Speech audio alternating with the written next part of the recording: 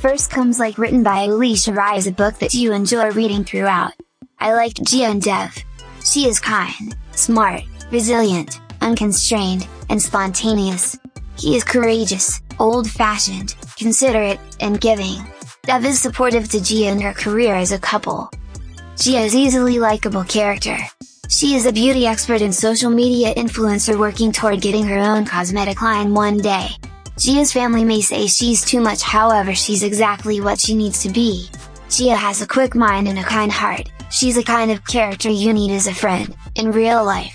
At the point when she learns she's been catfished by somebody using drama star Dev Dixit's social media account, she's mortified, worrying what her family will say when they discover reality and the paparazzi sticking their cameras into her business. Gia needs a convenient solution, and it's Dev to the rescue. Dev is an absolute darling. He is a sweet character with golden heart, protective, and supportive. Dev is bringing his niece up in the wake of his brother's demise, and it was lovely to watch him with his family. Dev isn't perfect like most of us, yet he makes a decent attempt to do best for people he loves. If the fake romance is the thing that will help solve Gia's issues, then Dev is ready to do that. As they spend time together, it becomes clear that both are meant to be together.